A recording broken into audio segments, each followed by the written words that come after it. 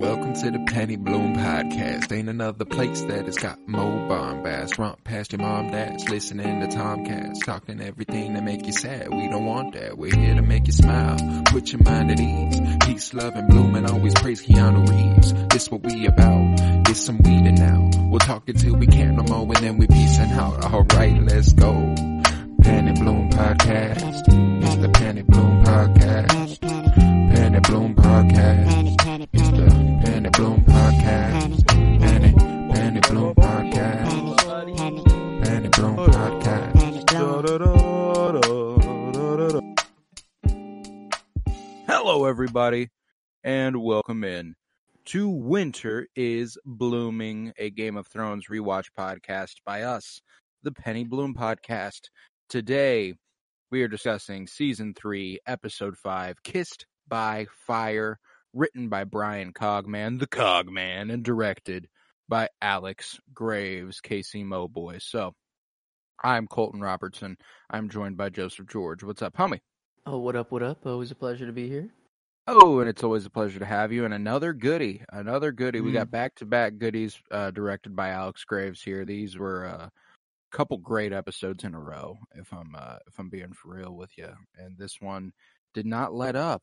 It was some big moments that you don't realize are happening now, but they're happening, and you're like, oh shit, okay, bet. Oh yeah. Yeah, another one that's going to be tough to assign some favorites to. I was going back and forth. I'm trying to spread the love as much as I can this episode, but wow, I think we're going to run into this problem a lot coming up here. You know, I think for the big episodes, the scene and stuff is going to be pretty easy, but like for these episodes that are just the normal average episode where you check in with so many different people, it's going to just, I don't know, it's really hard to really, like, usually the favorites can almost cover an entire episode sometimes, like for a Mando episode or for, I don't know, just for any other episode that we'll cover, usually the favorites kind of cover everything. But in this case, it's like there's a lot just left off the board. Every time. I was like, we kept switching scenes and I kept being like, oh no, but that was going to be my favorite. Oh no, now this is my favorite. Shit, I don't know how I'm going to be able to show all of this love. And I had it open while I was watching. Fucking good. And it was updating constantly. It was like, oh, okay, performance without a doubt. There's no way anyone goes better than that. And then I'm like, oh, okay, wait, never mind. And then it's going. It was just a back and forth, but a mile a minute. But what do you say we dig into it? We got 7 locations here, and according to you, you got some trivia that'll make it 6 for me, so I'm ready for that. But we will begin beyond the wall, where Jon Snow is with a group of about 20 wildlings under the command of Tormund Giantsbane, and they're sent there by Mance Rayder to scale wall and attack Castle Black. And Jon and Ygritte are gathering some firewood, and the warg is like, so, what the fuck's going on with the Night's Watch? How much they got going on? He's like, I've seen that there's a bunch of patrols on top of the wall, and I want to know how frequent they are, how many there are, what we're doing. And Jon says, they usually send out patrols in teams of 4, 2 builders to inspect for structural damage, and 2 rangers to protect. Frequency is not very solid, and he's like, yeah, so I know there's 19 castles. I want to know how many of them are manned.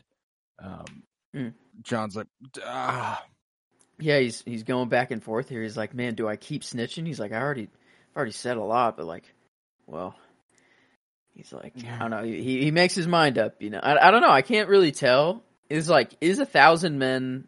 Is that true? No, they don't have 1,000 men. Not even close. Yeah, that's. I think they have like a couple hundred.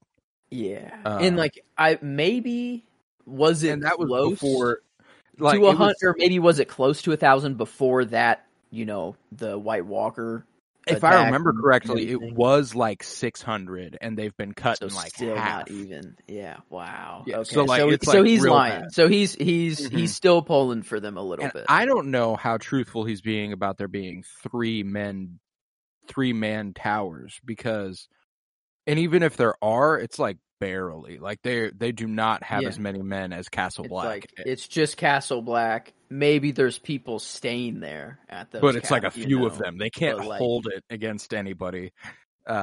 because if I remember correctly, when we go to like Eastwatch by the Sea later in the show, it's like 12 dudes. Like there's like nobody there.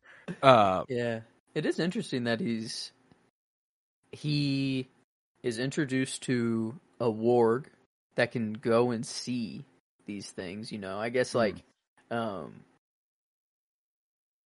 because he calls him a liar immediately. The warg, he's like, no shot. He's like, you're lying. There's no way there's 1,000 men. Like, I think he like kind of. I think he's kind of testing them. Yeah, they know, or at least I don't know. Maybe how much do they trust the wargs? You know, I guess maybe is this because if they trust the wargs 100%, then this would just be a test on John, and they know he's lying right away. Right. Unless they can't go past. Has he never gone past the wall? Like, how far does his warging? Yeah, I wonder if like there's like a warg. I guess the wall's pretty range. magical. Maybe like it's like, you know, a bird, it just flies into a window, you know, like right when it hits the wall, just boop in the mind, like you can't go past it sort of thing. And you know, maybe Brand's powers are a bit different, but he can, and maybe it's different with like northern birds compared to southern birds, but like southern birds can fly past the wall, and they have gone over the wall and flown north. Maybe they just can withstand a different degree of temperature, and northern birds are like, ooh, no, I'm not going there. Doesn't matter how hard you try to control me. But yeah, I don't know. Regardless, I think it is more of a test than anything else for John. And he's asked how many are at Castle Black. He says 1,000. They know he's wrong. He's like, all right, yeah, whatever. And Tormund tells John that he likes him, but if he's lying, he's going to rip his guts out through his throat. Which that's a threat I guarantee you Tormund Giantsbane could make good on. Yeah, no, he's like that. Everyone out here, they're very real, which I like too. It's like Egret comes up and defends John a little bit. He's like, he's no crow anymore. You know, he's no crow. And then I forgot who said. Someone's like, well, just because you want him inside you doesn't mean that that you have to defend. You know, they're just everyone's just like very. You don't hear this kind of talk in King's Landing. You know, everyone's very careful about their words and everything. But out here, it's just like, all right, well, we're just marching. You know, everyone just says what's on their mind right away. Wonderful. It's wonderful. And if you want to fuck, you want to fuck. You know, like if they're about it's going to happen, it's going to happen, and that's when my favorite scene begins. John and Egret then walk away, but she steals his sword Longclaw, making him chase her to get it back. She, the classic little flirty, I'm gonna steal something from you and try and play keep away with you and stuff. And John being like, give it back, like it's so funny that like. Oh, it's just really give it back, and she leads him into a nearby cave, which is heated by natural hot springs from a waterfall and a pool. And Egret starts undressing, and John's like, Egret, we shouldn't, right? No. Oh my god. He doesn't move though. He keeps watching her get undressed, and he's like, "Okay, yeah." I mean, but like, oh man, he's like, think this over. But definitely. He's like, I did make a vow. I did take the, I did say those words, but now I'm like, I'm north of the wall. I'm free, and you could kind of see like all of this go through his mind, and then he's like, all right, This is undoubtedly my favorite scene, mostly because it's just a culmination of my favorite relationship in the entire show. So it's like it's just a really big moment for one of my favorite parts of the show, and they, Jon Snow gives in a little bit, breaks his vows of celibacy, and she quickly shucks off all of her clothes and walks up to him naked. Jon is very hesitant, but then goes ahead and is like, sure. Yeah, I guess. And John continues to kiss her up and down her body, and she insists like, you don't know, you're nothing. You haven't done this before. Oh, you know nothing, Jon Snow. Whoa. Then he gives her head, and it's pretty awesome. And he just knew what to do. It just felt right to him. I love that. I just wanted to kiss you there. Yeah. I just wanted to kiss. I don't know. Jon Snow is just it's kind of like Podrick is just, absolute different tiers still. John doesn't. John's even got good Padre. instincts, but he's got a little bit. Padre's the full package. That man's we different. Can't even fathom what Padre was on. But John is just any man can fathom what he is capable of. It's just it also makes sense. Just north of the wall, wildling sex is probably just not very passionate whatsoever. No. So she's I don't know. Maybe Egret knows clearly really completely unfamiliar with the concept of getting her pussy ate. That's not something she's ever experienced or even seen around her.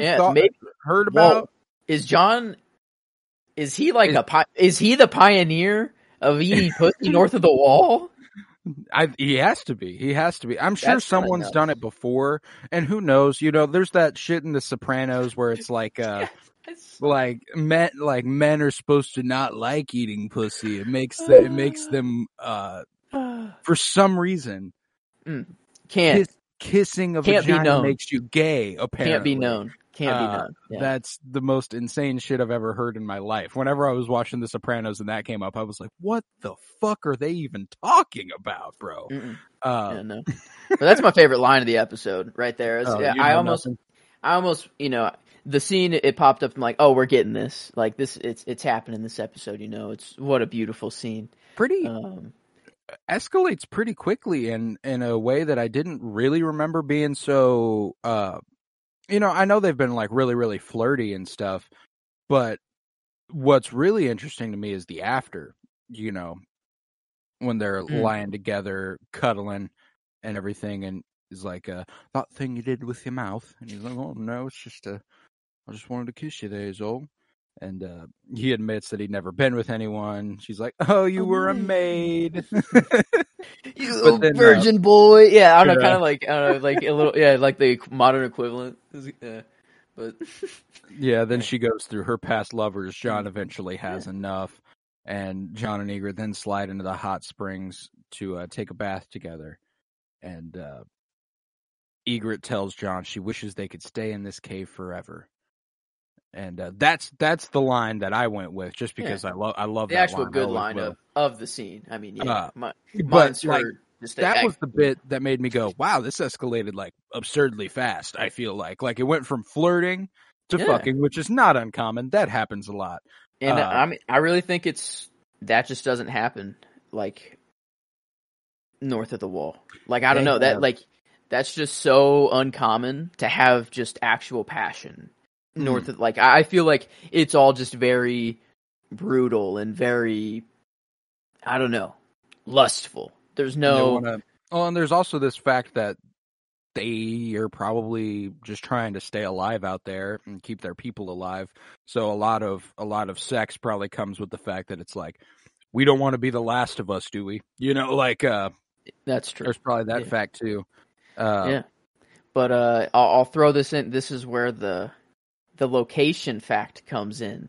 This cave where they fuck, it's the same cave in real life, not in the show, but in real life where they shot the Hound verse. That makes so much sense. Yeah, oh my god, what's his name? Barrack? Barrack, yes, Barrack. Dondarrion, right? Yeah. It's just the same cave. So where John and Egret fuck and take a bath together, that's where Arya and the Hound and Barrack and Gen, all them are chilling. No, just framed a little differently. They dumped a little water in there. They were like, this will be cool. Yeah. No, I dig that. That's cool. And the transition of, it literally transitions from like their sex and like them in like that line to the fight. Yeah. Or I think it maybe opens with the fight and then it goes. Yeah. The episode starts with the fight. Yeah. It opens with the fight. Then it goes north of the wall and then they fuck. They're in the cave and then it goes back to the cave. I think after the fight is over. No shit. That's funny. Yeah. It goes right back. And then they're like, cool.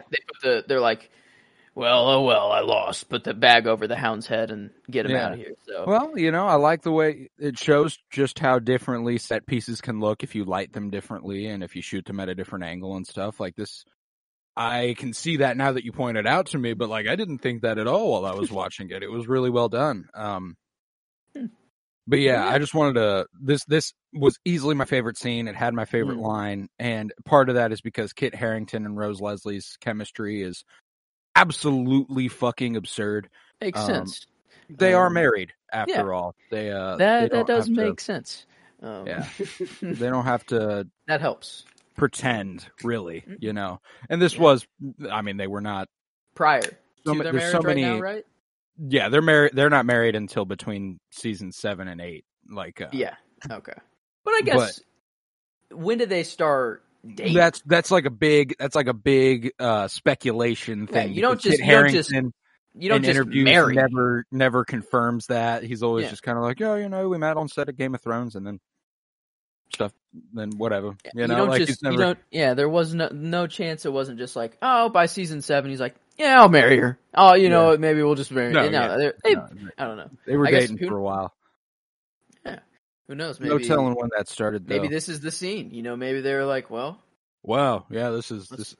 Well, and even if it wasn't, even if they hadn't started dating, clearly they had that potential, you know, like clearly they had something that was like, oh, I like this person, you know, like, it's not like you just start dating. You have a crush first, you know, like you said about being married. Like, it's not like you just get married. You start dating, and before you start dating, you realize you like a person, and then you start dating. So I think their chemistry kind of plays through in just a really, really raw and real way, and it really helps the scene in a big way. And I think that like, there was a certain duo in this episode that just, who normally and in any other episode their chemistry would just be like impeccable, and I think it was Rob and Talisa. Like their chemistry is incredible, but then when you put it up next to John and Egret, it's like, oh well, that's acting, you know what I'm saying? Like that's what's funny, you know, like it's crazy how you can tell like the real spark of chemistry compared to people doing their jobs. And even so, they're incredible at doing their jobs. I don't want to take anything away from them. It's just that there was very clearly different tiers to it, you know. Sometimes. Yeah, exactly. But that does conclude the story north of the Wall. And it takes us to Slaver's Bay, where Daenerys Targaryen's newly freed army, the Unsullied, have just sacked Astapor, head north to the next of the 3 great slave cities, Yunkai. And Jorah Mormont tells Sir Barristan Selmy how he was knighted at the end of the Greyjoy Rebellion, in which they both fought. And Jorah explains that he was the second man through the breach during the Siege of Pike, right behind Thoros of Myr with his flaming sword. So there's another mention of it. I think that's like the second or third mention of Thoros of Myr at the Battle of Pike. So I thought that this was the same person the whole time, but they're just lore. Like how are they like the same kind of like Lord of Light champion sort of thing? Is that like, or just is that like, I don't know, flaming sword? Like they both just have a flaming sword. I didn't know if like they're both just like Thoros is the guy who brings Beric back to life. Wait, that's Thoros? That's Thoros. Yeah, it's the same guy. Wait a minute. Wait a minute. He's the one who runs through the Siege of Pike with the flaming sword in the front. He actually tells the story later, and he's like, I don't even remember it. I was so fucked up. Like, okay, that clears it way more. Thank God. Because I was like, is this dude some legend or some, like, they're talking about him like he's some legend. I'm like, I swear, like, okay, oh my God. Yeah. I was so confused whenever they were telling these stories. Same guy who brings Beric back to life. Okay. Okay. Which does help explain the flaming sword and such. Yes, he is a champion of the Lord of Light. But Barristan thinks that this is amusing as he wasn't actually there.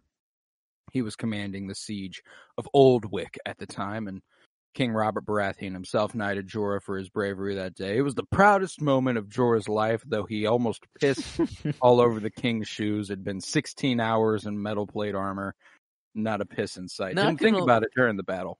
Not gonna lie, Jorah and Sir Barristan here. They got some good interactions. Like a cute little friendship that happened here. You know, it's like the only people here that understand Westeros, like, at all, basically. Big time, and the only people that will understand their stories and Like, because if Jorah tells this story to anyone else, it's kind of like, it's just a story. It's like, I don't know anything of what you're saying. I've never seen any of this at all, but cool story. But Barristan is actually like, oh yeah, no, I've been there, or it can add, and I remember that big pivotal moment in the war. Like I was fighting at the time. It wasn't there, but man, I don't know if I just haven't really picked it up on previous watches, but like Daenerys, she is on her like Rhaegar. She is going. Like, I mean, she is like every time they speak of Rhaegar, it's always like he was just so wonderful. He just knew what to say always. He always did the right thing, even though we were fighting and killing. He was like always inspiring people to follow him, and he would sing and just do. He was like a renaissance. He just did everything. And like Daenerys just seems that like she's just doing the same thing. She knows what she has to do, and she's just doing. She's going for it. Yeah. Now, Daenerys is super fucking cool, and she's been all the more enjoyable on this rewatch. Just the rise that character saw, her and Jon Snow actually have like very similarly structured stories. Hers just happens a lot quicker, throughout the first season, kind of being not a background character. She's clearly the focal point of her storyline. It's just that she is subservient all the way in Essos. And she's subservient to everyone around her. Like she's in her Night's Watch era when she's under Khal Drogo and her brother and stuff. Like she's not the man in charge until she becomes Lord Commander, she becomes Queen, and she eventually leaves Essos, leaves the Night's Watch, and so on and so forth. Like they have this similarly structured story that I think pays off really, really well. And ultimately culminates in what we always wanted, just in the way that we didn't exactly anticipate, I would say. I remember watching these early seasons, and it wasn't yet, I think it was probably more towards season 5, after, Jon Snow has become, a legend, and it's like, God, when are Jon Snow and Daenerys going to finally meet each other and something happens there, because, it always felt inevitable, and then the last couple seasons, man, it's hard to pull off the ending of such a legendary show. Like it's just a big How do you broad wrap story. it up? Yeah, that's hard, man. It is. But anywho, Barristan admits that Robert was a good man and a good warrior, but a terrible king, and Barristan is sorry that he wasted so much of his life defending kings who didn't deserve it. Spent 17 years under Robert and the Mad King before that, and he just wants now to serve with pride, fighting for someone he believes in. And then that's when their talk turns to Daenerys, and Jorah says that Barristan can believe in her. Barristan says that she'll, have good men to advise her, though he respectfully warns that it might not be well for her to be seen with Jorah when they return to Westeros. You are pretty widely despised back home, Jorah. You sold some people, and that's not good over there. Barristan not just good anywhere. It's. I don't know. I don't know if his motives are truly just like I believe in Daenerys, and I actually see this as a threat to her when we get back. It's such a small threat, just Jorah being there. I think that people will mainly be focused on Daenerys coming to Westeros alive in the first place with 3 dragons, with a fleet of ships coming at, I don't think they're going to be like, oh, but Jorah Mormont's there. We don't really fuck with Daenerys. No, now, yeah, but that's, and I think there's enough. There hasn't been enough legend in Daenerys' corner yet as to what she'd be coming home with. Because eventually she becomes the breaker of chains. She frees Slaver's Bay. I guess she hasn't done all of that yet. She hasn't done all that yet. Aren't that yet. So I guess whenever they come back later, if Jorah could have made it all the way to the end, I think it probably would have played a little differently, where it's like, even in the eyes of noblemen, Because that's who they're concerned about. It's not like they're concerned like the people will be like, oh, well, Jorah Mormont once sold people. I don't know if I like that. They don't know Jorah Mormont did that. Like that's the lords and ladies that they're worried about being like, oh, but she has Jorah Mormont at her side. Should we support her? I see now. If one day when they come back and she has freed Slaver's Bay, I think it kind of helps Jorah's image and doesn't ultimately matter. But right now, I think it's a relatively fair concern. And frankly, I think his motives are good. He's just looking out for Daenerys. Like, he's like, if you truly care about Daenerys, the best thing for her might be for you to not be in her corner. You're not beloved over there. Nobody fucks with you, dog. You're kind of a fuckboy. Damn. Well, that's what happens if you sell people. Don't do that. I get, that's pretty easy. Just don't do that. And you won't have to worry about that ever. And then Jorah kind of asks him a little bit like, do you know that I spied for Varys over here for a little bit? Do you know that? Without asking it directly, he's like, so the advisors of the small council, any of them speak against Robert when he wanted Daenerys, dead? And it becomes you're not on the small council? Yeah. Oh. Okay. Cool. Whew. Yeah, he's like, okay. Which is, I don't know. I guess I didn't think about this until now. Like, it didn't hit me that just he wasn't on the small council and that he should have been, just being the leader of the king, or I don't know what the, is it just leader of the Kingsguard? I feel like there's a proper name Lord for Commander. that. Yeah, Lord Commander. But I don't know. It didn't hit me until like Jorah, like I don't know. It was just said, and I'm like, oh yeah, I guess he's not. And then the small council is now just it's not Robert's small council anymore. It's all I guess some people are the same. Most people are the same actually. Tyrion would be the only change, and I guess Renly Littlefinger is out. Renly, yeah, dead. Okay, yeah, so that. Yeah, Littlefinger, Varys. I think Littlefinger and Varys. Is he still in? Is Littlefinger still? Because he's not Master of Coin anymore, but he's... Yeah, like he would be if he wasn't given hair or if he wasn't given the reach. Like he was still up until like 2 episodes ago. Yeah.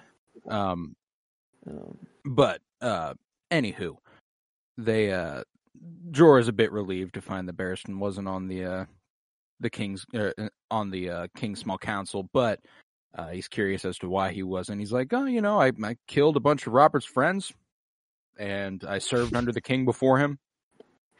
Robert didn't mind me keeping the position. He knew I was a really good advisor. He knew I was a really good guard and a really good knight. He just wasn't going to trust me to be at small council meetings, and I got that, but it sucked, And didn't he say he was like it sucked, but I actually kind of enjoyed it? He's like, yeah, I hate politics. I never cared for the politics of it all. It was kind of dope. Like, oh, well, but like, honestly, it was kind of nice not having to deal with all that, Yeah. You got to keep the title, because that's the thing. He is Sir Barristan. He was that guy, yeah. Still, even now, people are like afraid to test him in his old age. So like, he even said, I could slice you all like a cake or whatever. I don't know. I had that line at one point. So, yeah, I'm not fucking with Sir Barristan, but yeah, and Jorah and Barristan then briefly bicker about the fact that Barristan only just came to them. It's bold of you to be giving me directives and stuff, and he says, I take my orders from the Queen. Yeah. And they're both like, all right, fair enough. I like the Barristan's like, he's not irrational ever. He's a very level-headed dude. He's like, yeah, all right, man, sure. I'm just saying. Like, actually, fair enough. I don't know, like, yeah, true. I get it. You did some bad shit in the past, but we are over here in a different world, and we are following Daenerys. I don't know. I think this was a very important. They both understand each other now, and they both, instead of conspiring against each other or trying to usurp one or the other, they're I don't know. Seems like they're good friends now. I would say so. After this, I would say so. Yeah.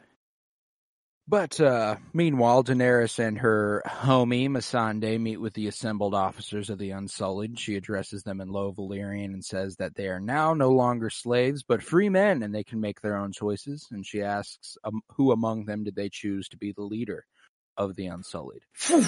And the way instantly, instantly they're like, have you guys chosen a leader amongst your groups? Boom! And they're like, yeah, it's this dude. This dude's fucking sick. Like, I'm reading straight off the like the fandom, like what Wikipedia is for Star Wars, whatever that is for Game of Thrones, the Game of Thrones wiki, and this is kind of hilariously worded. So I'll read you word for word 2 sentences in a row. She addresses them in Low Valyrian and says that now they are no longer slaves but free men, and they can make their own choices. And she asks them to choose among them to be a leader of all the Unsullied. They part ranks, and one of the eunuchs steps forward. maybe a robot wrote this one. I don't know. That doesn't. Yeah, they are eunuchs, but like, I don't know. One of the men, one of the people, one of the eunuchs steps forward. I don't know. I just thought it was a little funny. Wow. Yeah. But like a little jab at them for no reason there. Yes. Yeah. Okay. But she asks him to remove his helmet and tell her his name, and he introduces himself as Grey Worm. And Daenerys is like, Missandei, I'm gonna need that one cleared up for me because I don't think I heard that right. And Missandei's like, no, they the slave masters would give them names that reminded them of what they were, vermin, Grey Worm, Red Flea, Black Rat, etc. And Daenerys is like, okay, well, I gotta change that, like, ASAP. For all y'all, you can change your name to whatever the fuck you want, because that's pretty bad. You can reclaim the name your parents gave you, whatever, I don't care. Just as long as you choose your name, that's cool. And Grey Worm's like, well, I mean, I choose to be known as Grey Worm. And I was very close to picking this as my favorite line or scene. Yeah. Like, it's just Grey Worm's a lucky name. Do you know why? It's because it's the name that Daenerys Targaryen freed. Like, he went on much longer and said, his whole life. The name that my parents gave me is bad, is cursed because it was the name that got enslaved. Grey Worm is the name I had when this one was freed. This one, not I. This one. Just I don't know.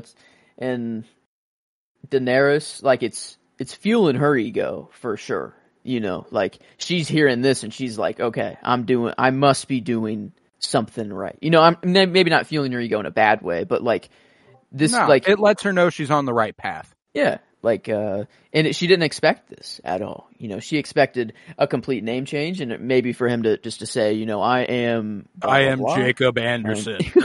Yeah. I am Dan Smith. But no, I don't know.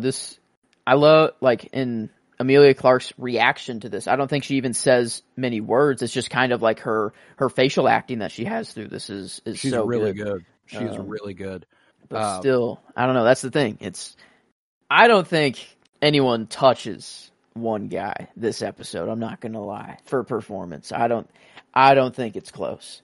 And he hasn't come up yet. Yeah, he hasn't come up yet. And he was damn close to being my pick, but I went a little. I was comfortable going with someone else because I had zero doubt you would go with him. Yeah. You know what I'm saying? So that's the thing. I'll let everyone have their flowers whenever they come up in the talk, but whenever we get to him, he's gonna win it. But that's the thing. Everyone is still, they know their character so well. Like everyone here, it's so difficult to not want to say that Lena Headey also just knows Cersei so fucking well, and she did it again. And Emilia Clarke is playing Daenerys. Like it's insane how well these people can just play the characters every episode. They're incredible. But that does conclude the story over in Slaver's Bay. And it leads me to my question time. Let's go. I'm ready. So, there are 4 actors in this episode who appear in Disney-era Star Wars. Oh, okay. I know one for sure. There are 4 of them who appear in live-action Disney-era Star Wars. They are the actors on camera and everything. So, whenever Captain Phasma and Brienne of Tarth. Yep. Yeah. Okay, that was the one that immediately popped in my head. Okay, I know that for sure. Let's see.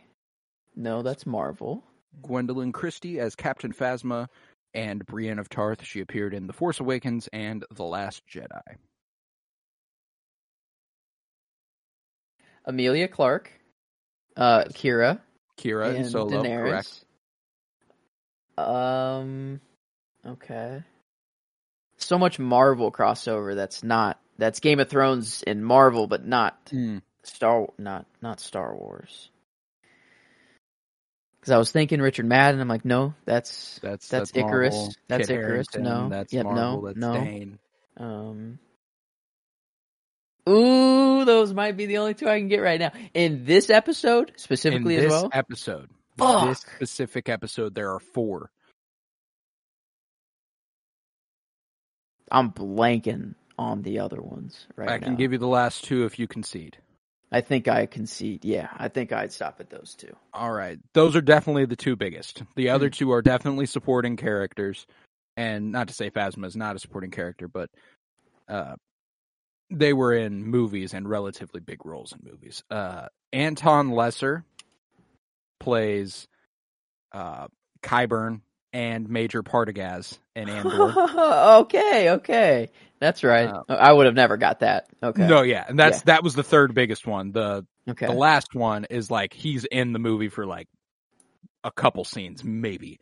And Ian McElhinney, who plays Barristan Selmy, is General Dodonna in Rogue One.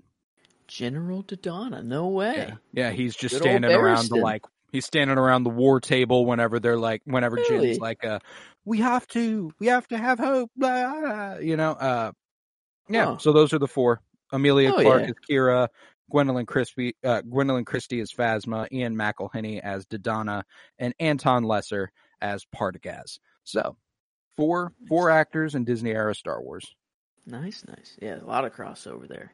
Mm-hmm. Glad I got 2. I got a 50% there. I feel pretty good on that. Not bad. Yeah, and I was thinking maybe 3 out of 4 if you got the Partagaz. Partagaz, that's I could have gotten there. I'd have to really think about it for a long time. Because he's a small part of this episode. Like he's not a big part of this episode. But so that's the question time of the day. So we can move on now and head to River Run. Where the prisoners, Martin and Willem Lannister, awake to hear shouting and fighting outside the door to their cell, and Lord Rickard Stark walks on in, murders them brutally, and gets the fuck out of there. Just felt like killing some children, Karstark. Hell of a guy. Hell of a guy. Yeah, I guess that's how you do it. Kill that's- Tommen early, though. You know, just get Tommen to death real quick. I don't know, it's funny. Just to... They're like, yeah, well... Hopefully people won't. I didn't recognize Tommen when he came back up. Like I didn't recognize that this was the same kid, so it worked definitely. I mean, they do stuff like this a couple of times, if I'm not mistaken, and this is the only one that's like kind of blatant. Like it's like a big. He comes back as a big character. There are a few actors who are just kind of sprinkled in multiple roles who aren't big. There are a bunch of background actors, but yeah. Regardless, the bloody corpses of these 2 kids are laid out on the floor of Robb Stark in River Run's main meeting room, and Robb's disgusted.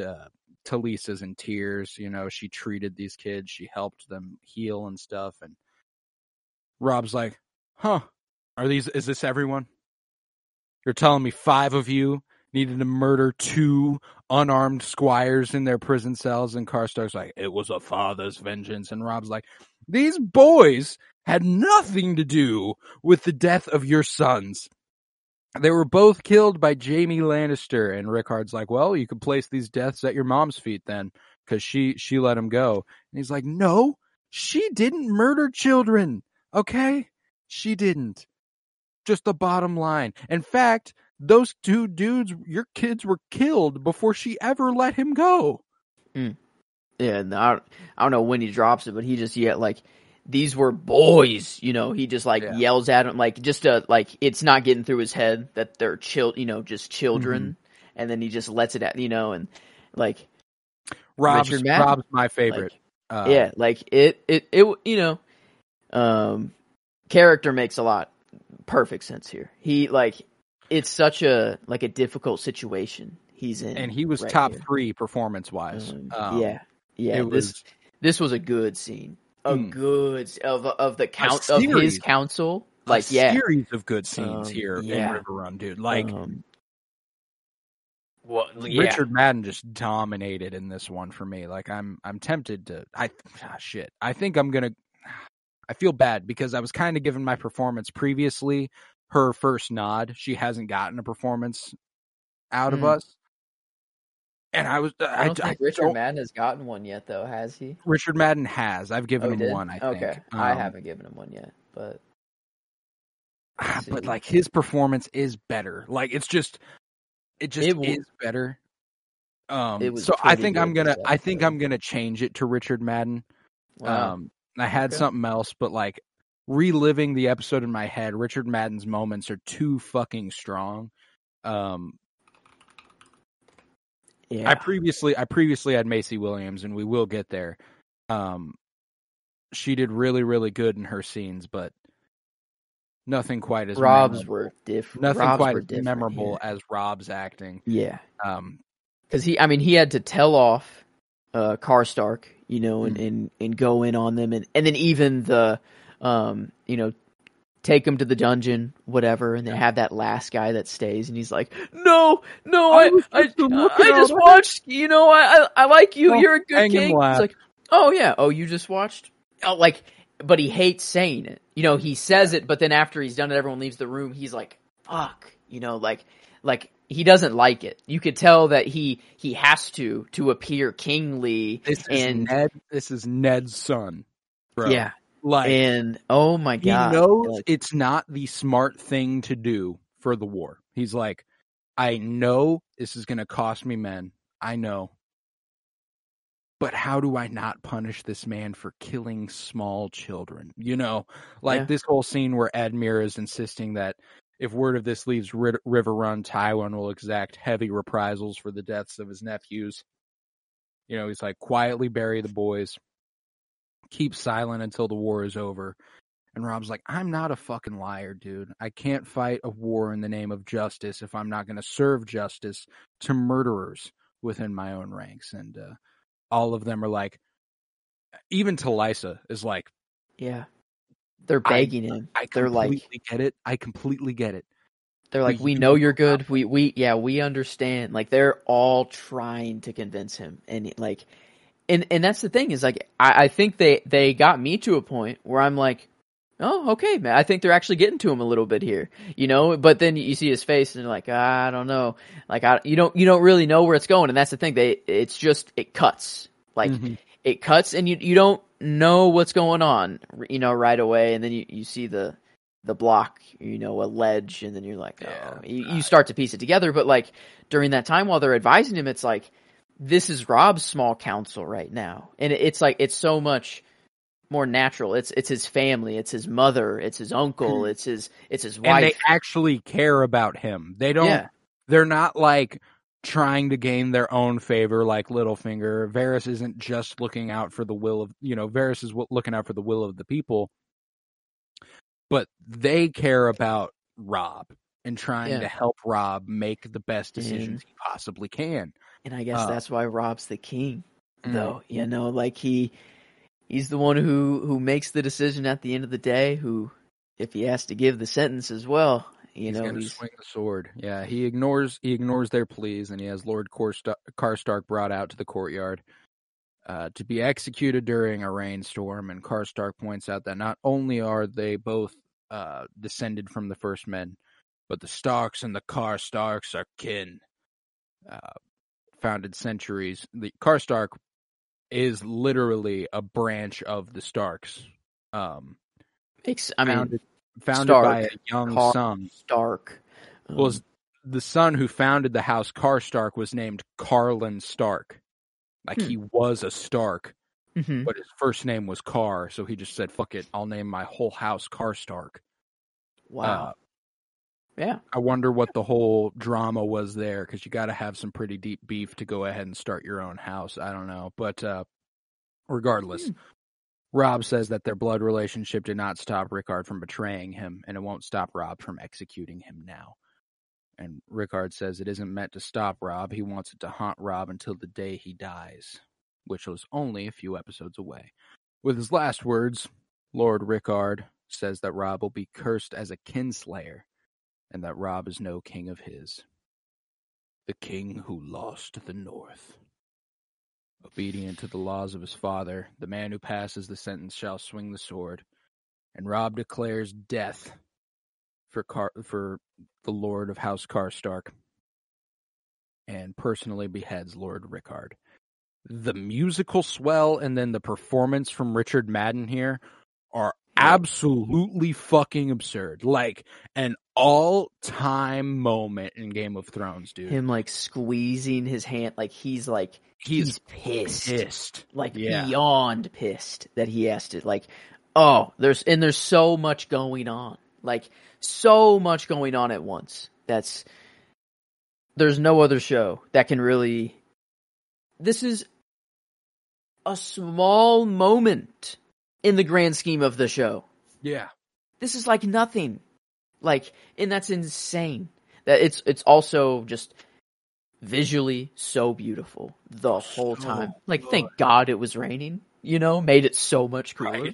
Right. Just that his hair was all down to and all wet, and it just everyone, it adds an extra dreariness to the whole scene. Like everything is much more devastating because of the rain coming down. You feel the gravity of the moment a lot more. Like if it was just a nice sunny day and all this happened, there's no way this comes off as terrible for him. Like this is a turning point for the war, like this is the action that actually actively loses the war for him. He already set that in motion when he married Talisa, but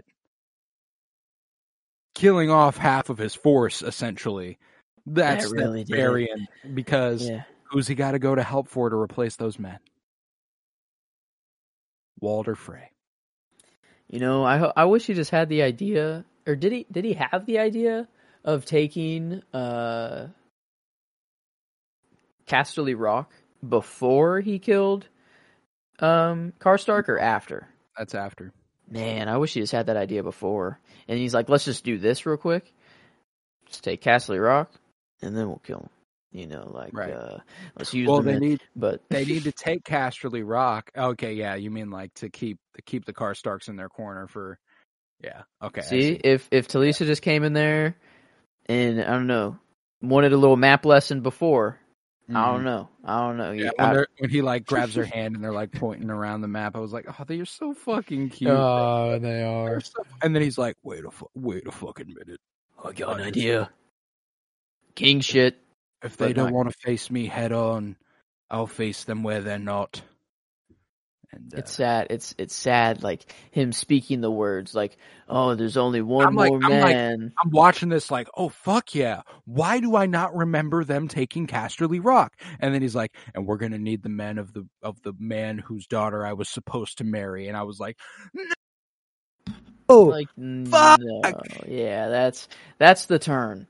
Yeah, when he starts to, and then you're like, oh man, no, you're officially there, dude. Like the actions that lead to Robb's demise, it's upon us. It's within the next 4 episodes. Like, I'm not ready for that, bro. That's not okay. We kind of covered the whole last section of that scene there, so I'll go ahead and head to Harrenhal.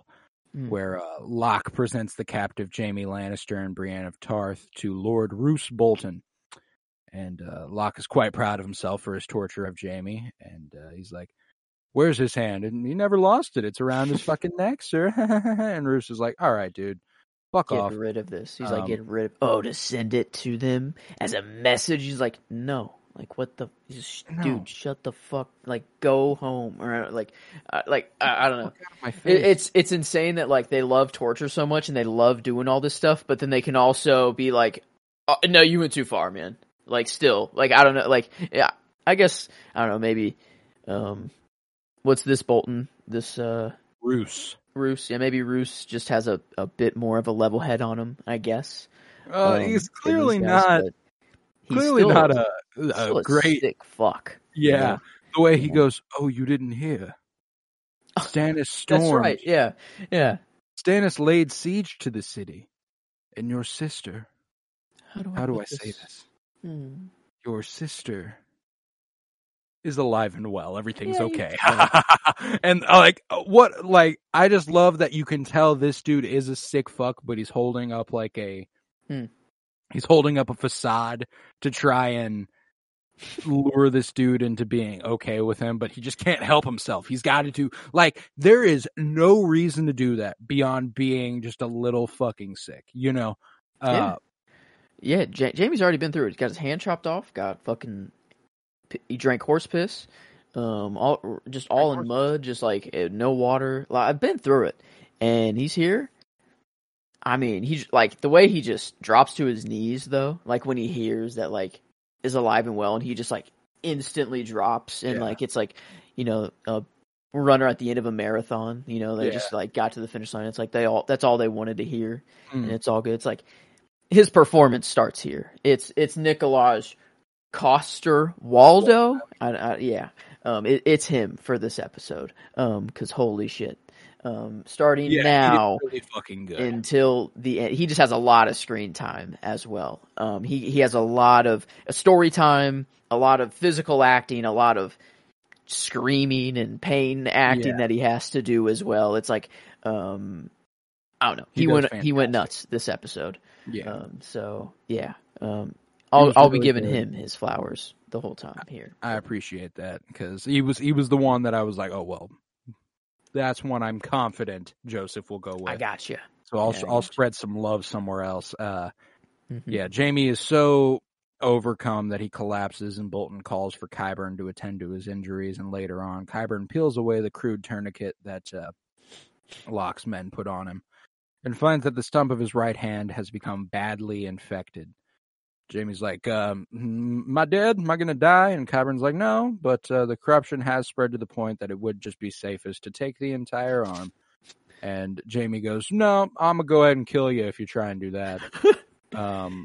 Then you'll die. He's like, who the fuck even are you, bro? You ain't got chains. You're not a maester. And Qyburn's like, well, I was stripped of my chains by the Citadel, and they didn't exactly appreciate the experiments they called too bold, quote unquote.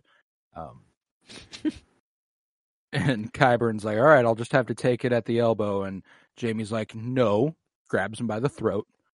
I only need one arm to kill you. He said, he's like, I don't need my other hand to kill you.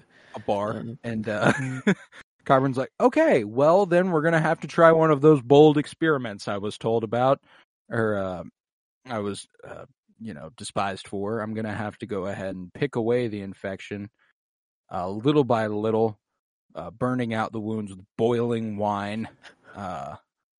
With luck, this might stop the infection without having to amputate your arm, buddy. And Jamie's like, okay, this is more like it. Yeah, no, I'd be like, bro, take my fucking arm, dog. Whoa. Yeah, boiling wine, and then to be like, I don't want a painkiller. What the and here's fuck? milk of the poppy. But it's to make sure he doesn't just chop off his arm. Right. He wants to be awake to make sure that this is what he's doing. Because... Or he thinks he's also weak enough to where if he takes it, he might just die. He might not live through it. I don't know. So I think it's kind of both. He wants to make sure he keeps his arm and that he still can kill, Qyburn if he needs to. I'm risking it, bro. No way I'm letting you take a fucking tool just straight to my infected tissue and... there will be pain. He's like... I'll scream. There will be a lot of pain. He's like, I'll scream loudly. It's like, oh my god. So already at this point, I put in his name in the episode. And then I think you get to Rob later on. It cuts and then it goes to all Rob stuff. And I'm like, ooh, or Richard Madden. And then the rest of the Jamie scenes come on. And then I'm like, I erased Richard Madden's name, a little just slowly. And I'm like, okay, it is now I know who gets the episode here. Right. But man, it's I don't know. He there's the pain, I guess acting there and just having to just be badass guy. But I don't know. His best stuff is still coming. That's the thing, is that this hasn't even gotten to the best acting of the episode. For me, for him. So after that, Brienne is in Harrenhal's bathhouse scrubbing off weeks' worth of caked mud and grime and filth from the trek. And Jaime then appears in the doorway, assisted by a servant, barely able to stand due to the pain. And he asks the servant to tell him to take off his rags and leave. And Jaime then stumbles naked into the same bath that Brienne is in. She's like, there are so many other baths, dude. What the fuck is wrong with you? And he's like, if I pass out, do call for help. I don't think I'll last very long if I do. He's like, I'll probably drown. And Brienne asks, why should I care how you die? He points out that she swore a solemn vow to get him to King's Landing in one piece. Not going very well, is it? Yeah. Like, oh, man. Yeah, I don't know. This, like, I guess it makes, he gets in and says, it's in case I pass out. But he really, he wants to pester her and confess and all this. Yeah, is that from like, he knew that he was going to kind of tell this story here, like from when he's walking in, or do you think it's like he sits with her for a little bit and he's like, you know what, like I think I actually am ready to confess, like, and this, like, it makes sense to tell this person now. Like I was more curious if he's like been wanting to confess for so long and he's just been waiting, or like if him sitting in there for a little bit and then like he's like, you know what, actually. Like, I don't think he plans on telling her. I think he insults her for her inability to guard Renly, which is his automatic mode, is insulting Brienne, and then he reflects on how kindly she actually has treated him in comparison to Locke and the Bolton men. And Jaime's like, you know what? I don't want to fight anymore. I just want a truce. And Brienne's like, dude, you've done nothing but insult me. I've been cool to you pretty much the whole fucking time. You want a truce? You got to make me trust you. And that's when he's like, okay, let me tell you a story then. And also, Brienne she was really pissed on that Renly remark. She got up and was like, yo, you better not. But it gave Jaime a chance to, admire. Check her out. Jaime, you could see, was looking up and down. Yeah. Not subtle by any means. So, I mean, I don't know. I think I feel like the only other person that Jaime would have ever confessed to is Cersei. I feel like that's the only other person that he's probably ever told, if anyone. But I'd say Cersei probably makes sense to tell. I don't even think he'd tell Cersei. Really? You think Brienne's the first one that he's told? Ever? In full, yeah. Because Cersei won't feel any empathy for him, and he knows that. Tyrion? Tyrion's a distinct possibility. That's a distinct possibility. In fact, probably the most likely option aside from Brienne here. Just because I know that if he told this story to Cersei, Cersei would be like, suck it up, pussy. She's mean. She is super mean, and she's done nothing but be mean and that's sexually forward towards Jaime. Yeah. Their relationship is so fucked up because they talk all this shit about loving each other, but they never have all of their scenes are marred and being stuff, but they don't have a sweet scene. Someone is always pissed. One of them is always angry. You know what I'm saying? Yeah. And it's usually Cersei because she's just kind of constantly angry. That is just who she is. Yeah. Yeah. Oh, okay. Jaime notes that Brienne has had the same look on her face that he's seen on countless faces in the past 17 years. People that despise him call him Kingslayer more than his own name, or Oathbreaker, a man without honor. And Jaime then goes on to recall the Mad King's obsession with wildfire. Are you familiar with wildfire? Yeah. He loved watching people burn alive. He loved that shit. And Jaime recalls how Aerys burned lords he didn't like, hands who failed him, and anyone he thought was against him. And ultimately, by the end of his reign, half of Westeros was against him. So Aerys had his pyromancers place caches of wildfire all over King's Landing, under the great Sept of Baelor, under the slums of Flea Bottom, under houses, stables, taverns, and even under the Red Keep itself. And after Robert's victory at the Trident, he marched on the capital city, but Jaime's father Tywin arrived there first, leading the entire Lannister army and promising to defend the city. Jaime warned Aerys that his father was never a man to choose the losing side, that this must be a trick and he should surrender the city while he still could. But the Mad King refused. Nor did Aerys listen to Varys when he gave the same warning that Tywin couldn't be trusted.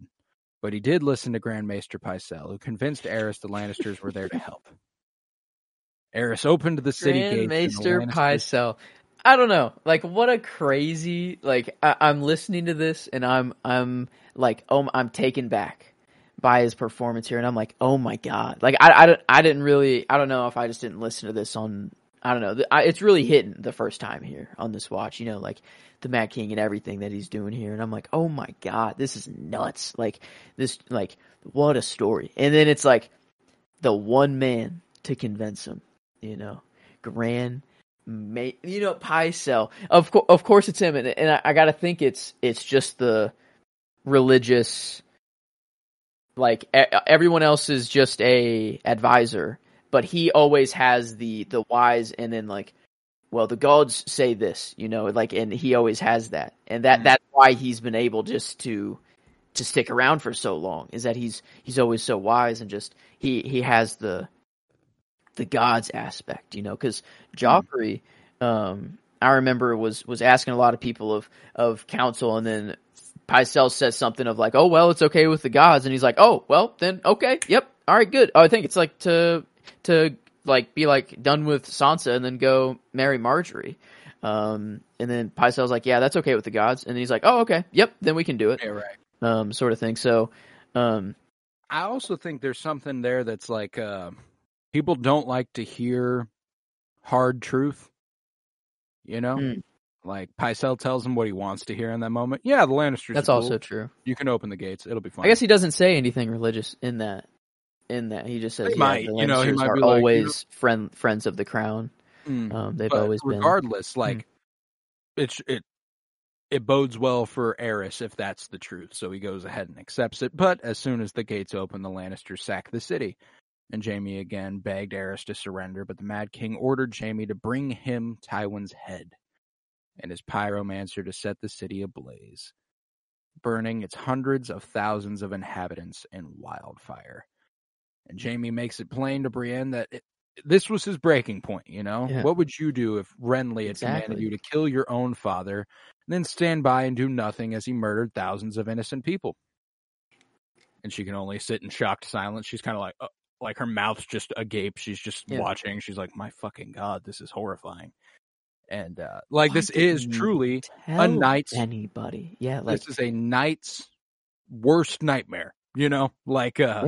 And like, it's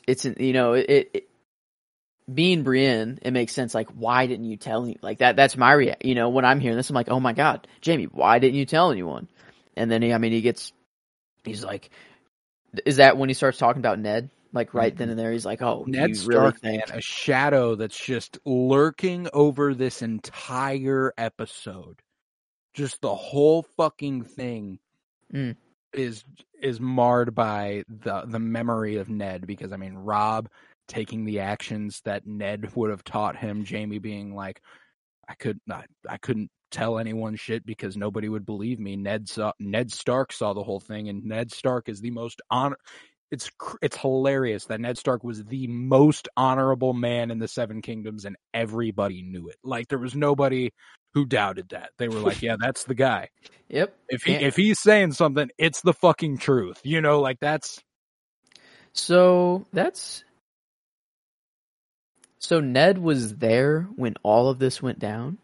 He walked in after Jaime had killed the Mad King. That's okay.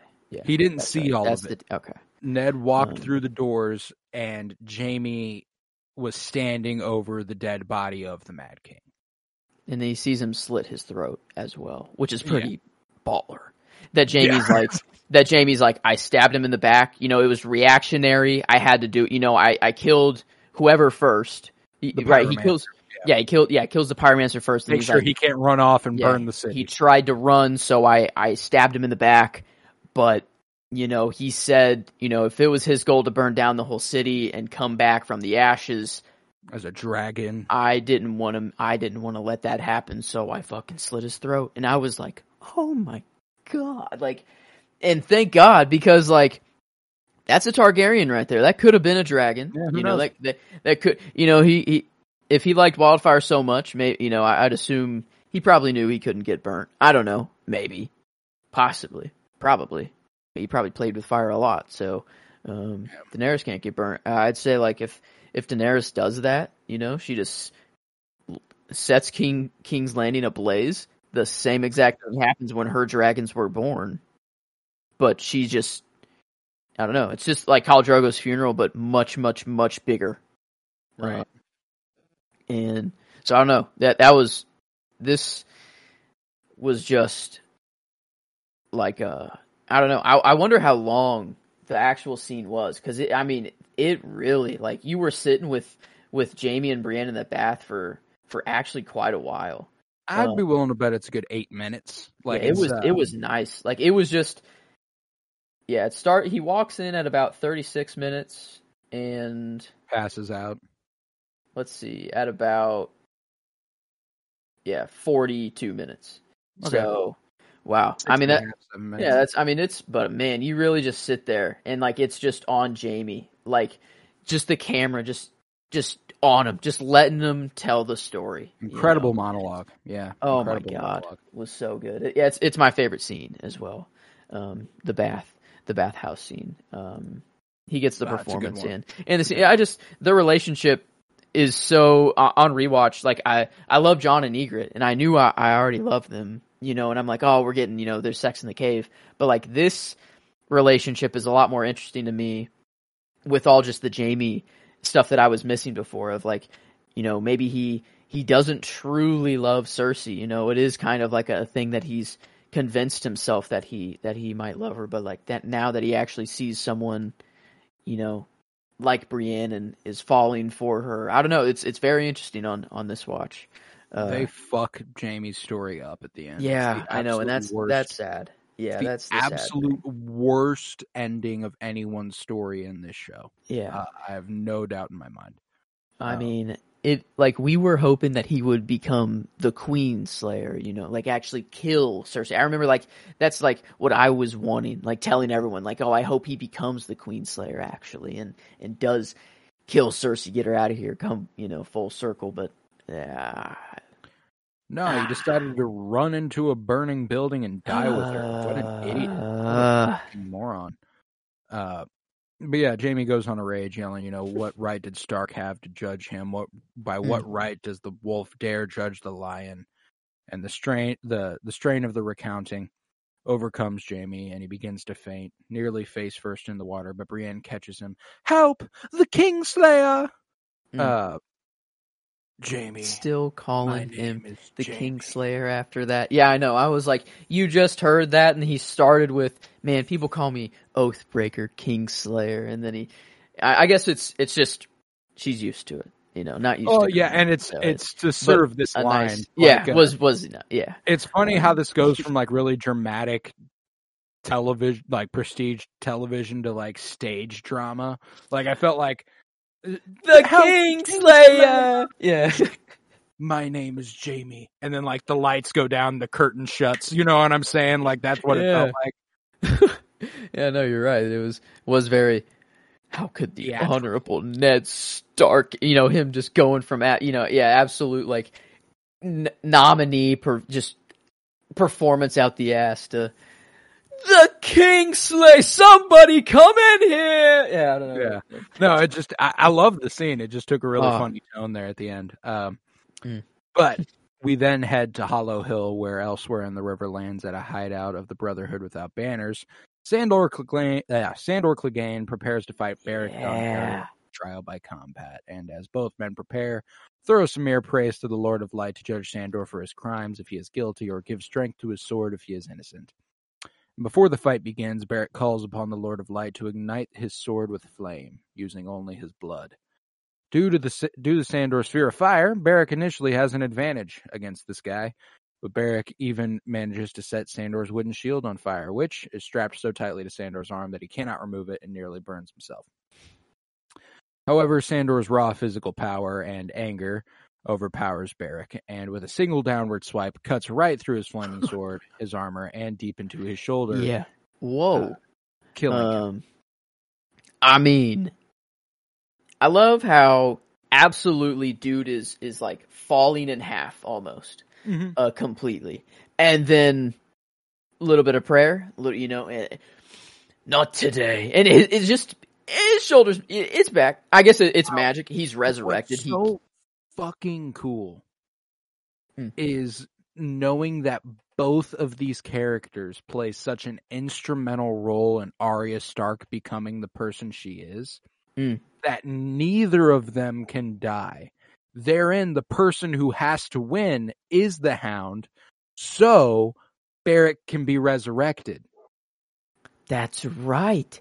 Actually, the reason both of them can't die is because of Arya, and Arya must live to kill the Night King. Like Arya is recall crucial. Yeah. Season 8, Episode 3, the scene where Melisandre asks Arya, what do we say to the God of Death? Not today. The people who got her to that room are the Hound and Beric Dondarrion. They ran all the way through. Beric takes all those knives in the back from the dead. The Hound gets her into that room, shuts the door, locks it. Like that moment is why both of them have to live through this interaction so that they can get her to that, which is fucking nuts. Interesting that he has a fear of fire and like being used so heavily by the Lord of Light, if that his childhood trauma there's something more to that, like it scared, it kept him away from fire for just the right amount of time to stay alive, and then sort of thing, like it just kept him away. I don't know. Like, wow. Yeah. I never thought about like it having to serve Arya, like they. No, yeah. Like that's there. Yeah. The fact that this whole thing is under the guise of Thoros praying, like, may the Lord of Light judge these men for the crimes if he is guilty, or give strength to his sword if he is innocent. It's not about whether he's innocent or guilty. It's whether or not the Lord of Light needs him later. Like it's like, yeah, he sure as shit is guilty of all that shit you were talking, but we need that motherfucker. Dang, that's true. Okay, yeah, it's much bigger. Yeah, it's not. Yeah, you got to think about it on the level of God type shit. Yeah, that's nuts.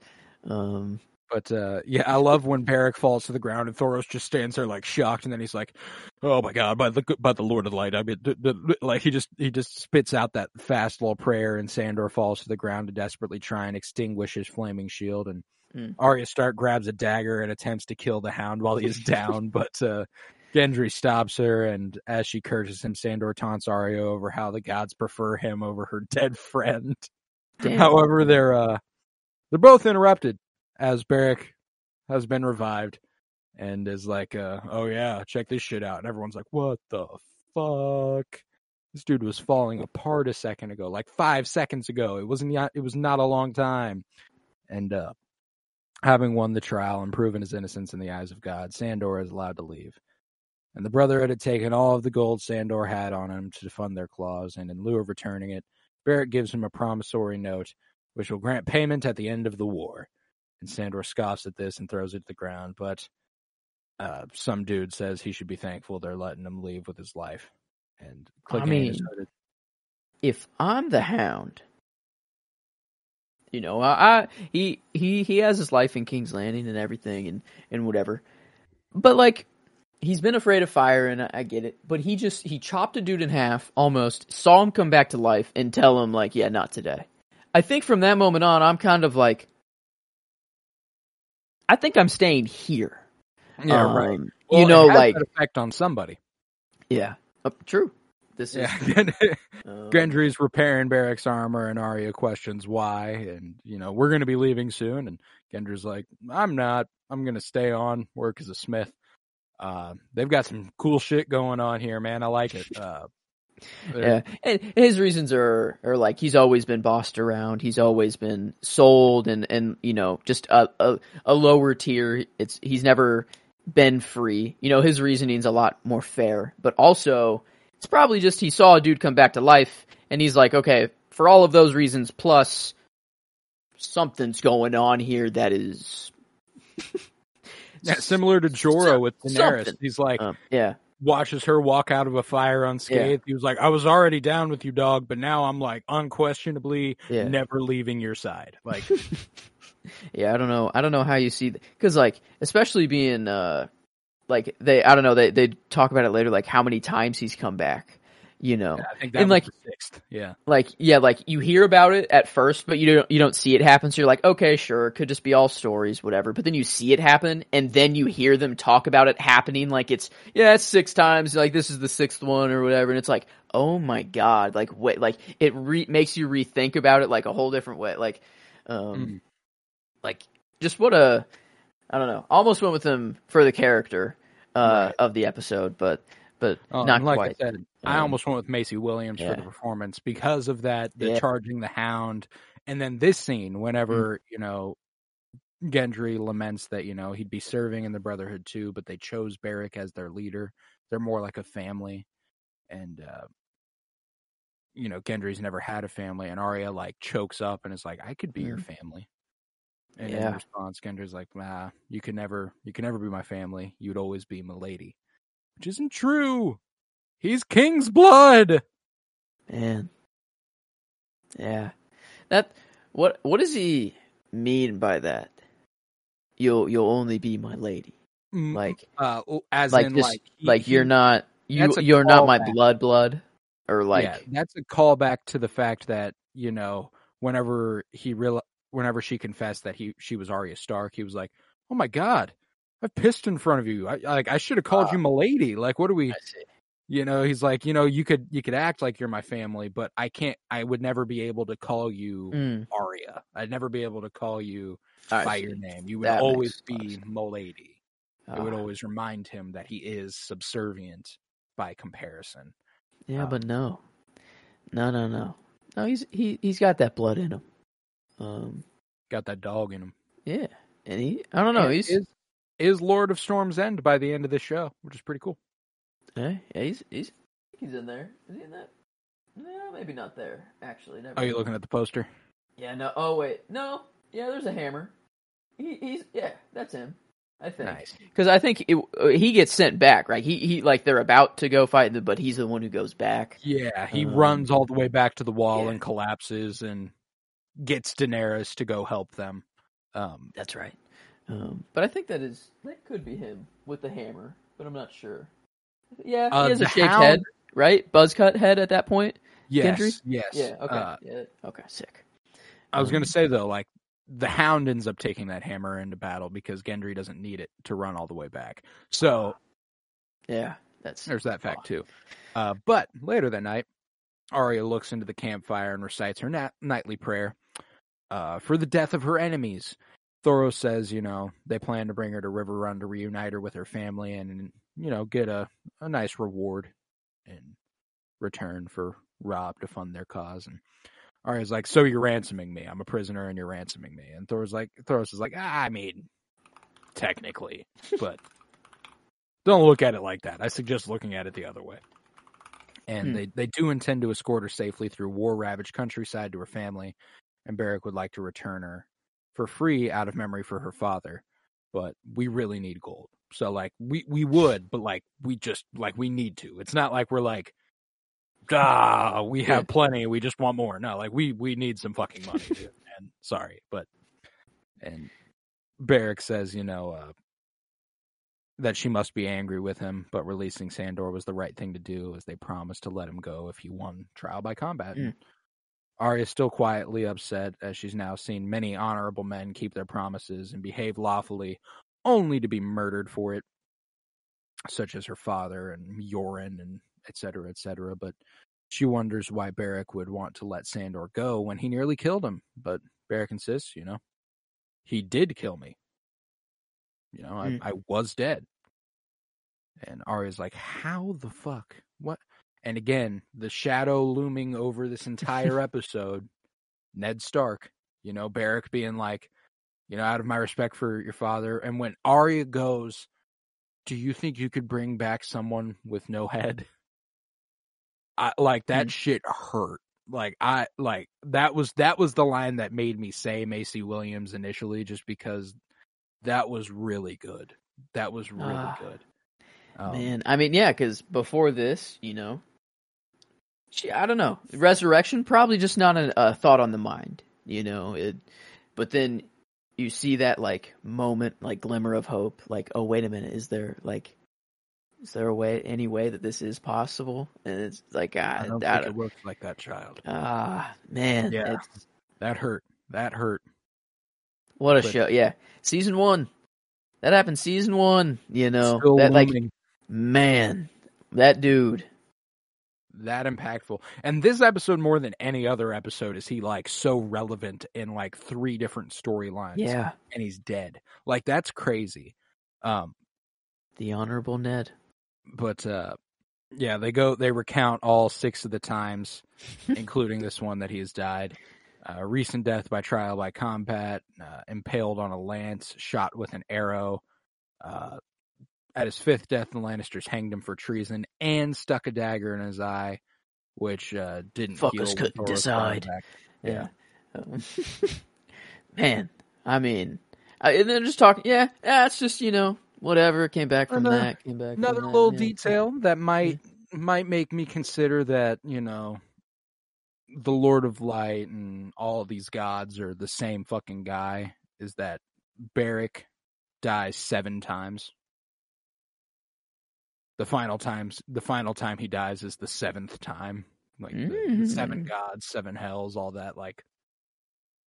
Okay. I don't know. There's something there. There's something there, but if you're a god, you like to just put your your little numbers everywhere or something. You're playing this God. One's Yeah, for me. Yeah, I like to have my fun. This guy, he'll be my champion. He'll die 7 times. Let me just sprinkle his deaths in there. Egg, yeah, let me see if they'll figure it out. Yeah, I don't know. But hey, Lord, that's the thing though. Of this watch, the Lord of Light. That's the one I know is there's no doubt. No doubt. There's no doubt. But yeah, I don't know. I put sadly, I don't. Yeah, we got no Hodors. So no Hodors. Yeah, no Bran either. But, so nothing there. But I'll put in Arya running at the Hound with a dagger. That's a name on the list. The Hound. It was an attempted kill.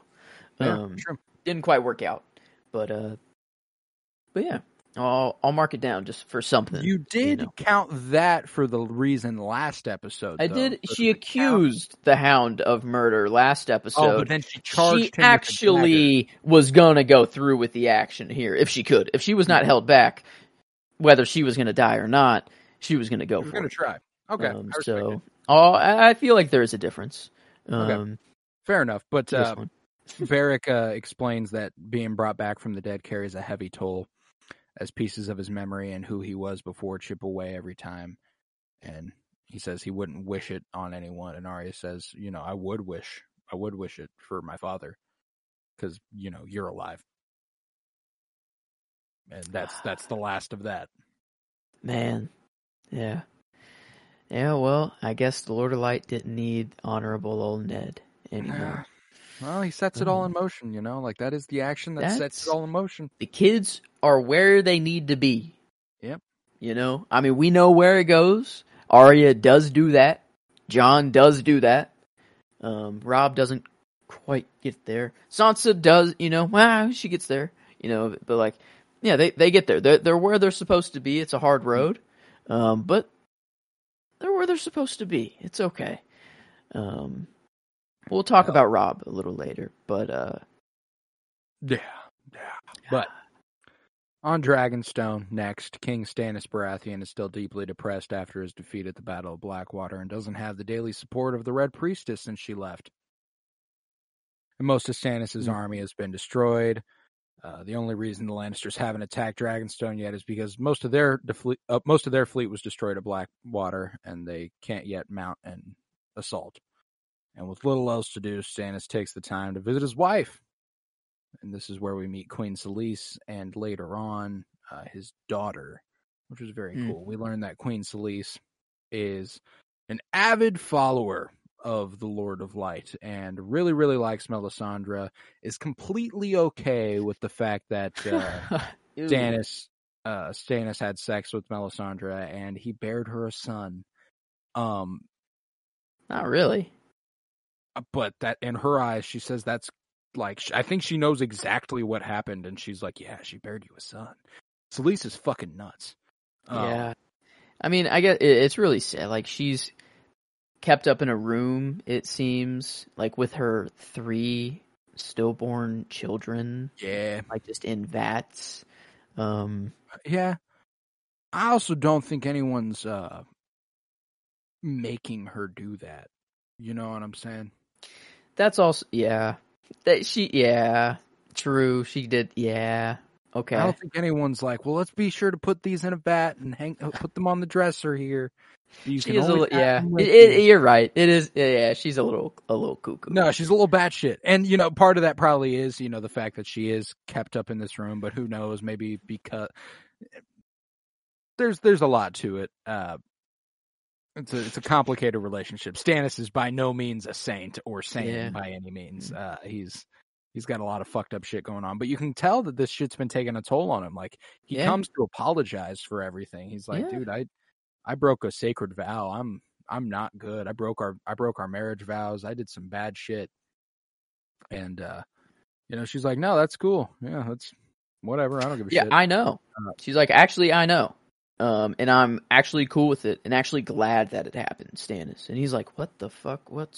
No, like, this is not what okay. Like, I don't know. You could just tell he's like, okay, I guess I'm glad you're not mad at me, but also you probably should. I don't know. He's like, it was, I don't know. Stannis is, I don't know, just a sad character overall. Just a sad dude, man. It just, it just kind of just gets the worst, the short end of the stick most of the time. But the double sad here. Yeah. It eventually evolves to the idea that he's also come to visit his daughter, and the mom, Selyse, very clearly despises her daughter. It's like, oh, you came to see her too. Disgusted, and he's like, I would like to see my daughter, and she's like, well, I can't stop you. You're a fucking king, so do what you want, but. I don't know sort of a little passive aggressive though. Yeah. Sort of like, you don't need my permission, but that's why he came there, to apologize and to be like, I'm going to go see my daughter. Okay. Yeah. So I don't know. It's I feel like a little bit of both.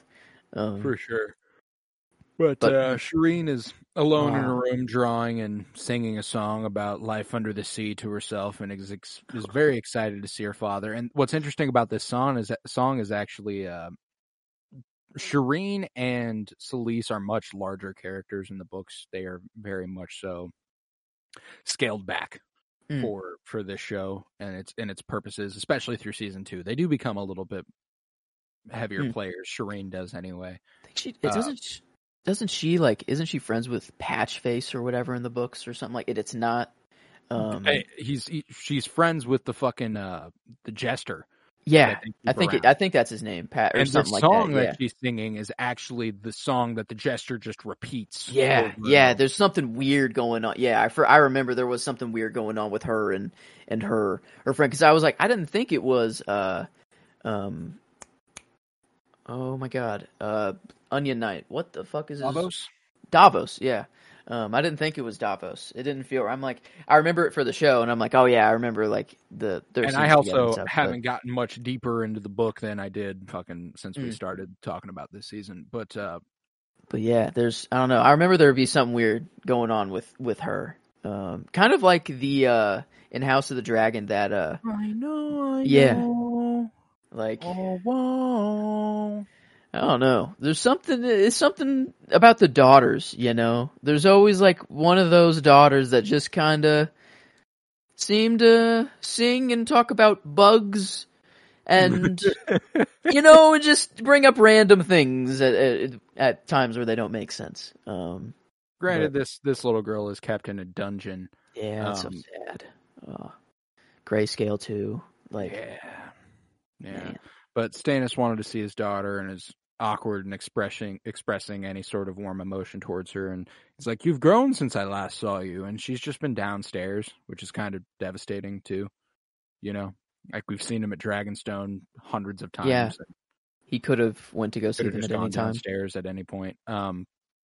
But she says she heard that there was a battle and asks if he won, and he's like, "No, I didn't." And that's what's so like interesting about this interaction is that Stannis very like clear, like what a complicated character that is. Like he's not a good guy clearly, but he feels bad about the guy that he is. You know, like he recognizes his faults, knows he shouldn't be the way he is, but can't stop being that way, which is an odd balance to strike. And I think that this guy plays it extremely well, you know, the way he's like, "No, we didn't win." And he's like being kind of sweet. And it's like, that's just a weird light to cast him in. But Shireen is slightly let down, but asks if the Onion Knight came back as well. And he's like, "Nope, he's a traitor. You got to forget about him. Fuck him. And best to put him out of your mind." And she's like, "Motherfucker." So later that night, she sneaks on down to the dungeon and finds the cell of Sir Onion Knight. And he wakes up and tells her she shouldn't be there. But she explains that the fat guard Bert is on duty, who usually drinks a lot of wine and sleeps through his watch. And she asks if it's true that he's a traitor, and he says, "Yeah, I disobeyed your father." And she's like, "Nah, I don't give a fuck. You're my buddy." Yeah. Nope, you must get bored down here. Yeah. And I need you to I'm not read. okay with that. Yep. Yeah. You ought to read some. This is about Aegon the Conqueror and his dragons. You know, the Targaryens built Dragonstone, where this castle we live in. I think that's pretty cool. And Davos is like, yeah, that's really, really sweet of you, but I'm afraid it's wasted on me. And she's like, "What do you mean by that?" He's like, "Well, I can't read the words, my lady." And Shireen's like, "Oh shit, no problem. Let me just teach you. I'll come down when Fat Guard Bert's on duty, and we'll be cool." And Davos is like, "You really shouldn't do that." And she's like, "What's the worst they can do? Lock us in cells?" And they're both like, hey, yeah. And then she love just that. I love immediately get into it. Like, and this right here, AEG makes the egg sound. You know, like, I don't know. It was just, I don't even know where to begin. You know, she's like, "Oh, that's easy. Just right at the beginning." Like, I don't know. It's just so cute. I just love them, dude. And that's a devastating storyline that just hurts my fucking soul. But it boosts Davos in a way that's like, oh, that's one of the best characters in this fucking show. Like, Does Davos? incredible dude. Davos makes it out, right? He's on the. Yeah. What's his position? Master of ships. Ships. Yeah, that's right. Okay. So no. But due to the fact that Shireen is later burned at the stake, Davos holds a deep hatred in his heart for the Red Woman, and vows to kill her if she ever comes back. And then he sees her for the first time again at the Battle of Winterfell, walks straight up to her, is ready to murder her, and she's like, "Don't worry, you ain't got to do shit. I'm gonna be dead in the morning." So I forgot. I kind of forgot about that. I didn't know that he kind of walked up to her. Oh yeah, he's like, did that. He's ready to fucking kill her. And then so that's why she just takes off the necklace and is like, "All right, whatever." Like my job next is done. morning. Like, yeah, wow. Like she because that's before the battle. And she says that, and he's kind of like, "Okay, I guess that's good enough. We'll see." Because I mean, if you don't die tomorrow morning, I'm gonna kill your ass. So that dude, yeah. But hell yeah. Nevertheless, that ends the story there, and we head to King's Landing, where Queen Regent Cersei Lannister encounters Littlefinger in a courtyard and tells him she fears that the Tyrells do not have their best interests at heart, but her father will not listen. And therefore, she asks if he will use his spies to try and find out what they're up to, because he has a good working relationship with them after brokering the Lannister-Tyrell allegiance. And he agrees, but Cersei warns him that this had better produce more results than when she previously asked him to find Arya Stark. And he's like, "Note taken. I will do my best." And in the castle garden, Sansa and Marjorie watch her brother Sir Loras spar with the squire, and Sansa confidently remarks on his fighting ability and inquires when she's going to marry his ass. And so when's that going to happen, yeah, Marjorie? Like as soon as possible, please. And as per the Tyrell plot, to keep her out of the hands of Baelish and or the Lannisters. And Marjorie replies that, she will plant the seed of the idea after she and Joffrey are married. And Sansa's like, okay, I don't really buy that Joffrey's going to be down for that, but Marjorie is quite confident he will do it to please her once she is his wife. And after the match, Sir Loris's new squire, Oliver, flirts with him. And they kind of lock eyes. They both put the eyebrow up, and they're both like, okay, yeah, let's go. And they head back to Loris's chambers where they get to fucking. And as they finish, Loris mentions that he is engaged to be married, a fact that Oliver, a spy, passes on to his real master, Littlefinger. I guess you just talk after you that's you just get to talking. Sadly, I guess Littlefinger, he's got a good business for some secrets. It's a good way to get people to talk. How did you know that? Yeah. That whole conversation was like, oh, I know. I know. Come on, yeah. It was. I don't know, man. That was another great scene, and Oliver pops up a few more times, if I'm not mistaken, and I'm pretty sure him and Oberyn, played by Pedro Pascal, fuck at some point in this show, which is also just another fun little. I forget Pedro. Yeah, just kind of comes in and they just kind of partake. Pedro Pascal just fucks around. That's potentially the greatest character in this show ever, as far as just being ridiculous levels of cool. I think whenever he comes in, it's just he will get the character nod no matter what. If he pops up in one scene, just if it's a single shot, it's almost cheating. I'm probably just gonna show my bias hard there. But a short time later, Littlefinger meets with Sansa, offering her a place on his ship that will take him from the capital to the Vale of the Arryn. And we've been forgetting that she denies this in favor of a marriage to Loris, which is why we were always like, does he, that doesn't happen for a fucking season, Does he take her? Mm-hmm. And he does eventually, but it's just not now. And Sansa practices lying for a change and tells him that they should wait until after Joffrey's wedding, primarily because she fears for his safety if the plan fails. And a master manipulator, Littlefinger, is clearly suspicious of her motives, but doesn't press the matter for the moment. Instead, he says he is touched for her concern and insists that she call him Peter. Yeah, don't I'm just trying to really get you at the end of this. I'm that's really why he's like, I'm glad. One motive. So. I'm glad you're worried for me, but if you really knew what my motive was, maybe you wouldn't be talking to me right now. Yeah, no doubt. But yeah. Man, poor Sansa. Just being, no matter, the Loris situation is good. It's the best of the situations for sure, but still is just still being used as a piece completely. On board. Which sucks. But yeah, all the while though, Tyrion Lannister is engaged in a meeting with Olenna Tyrell, with the upcoming royal wedding shaping up to be quite the expensive affair, and Tyrion is concerned about the cost. And Olenna points out, oh, you're asking me for help with money, are you? It's not like we've provided the city with soldiers and provisions off here. Don't fucking food and lecture water me about money. We've given you 1,000,000 bushels of wheat, 1,000,000 bushels of this, 1,000,000 dues of that. Exact yeah, number. she's like, don't come at me. And that's this scene.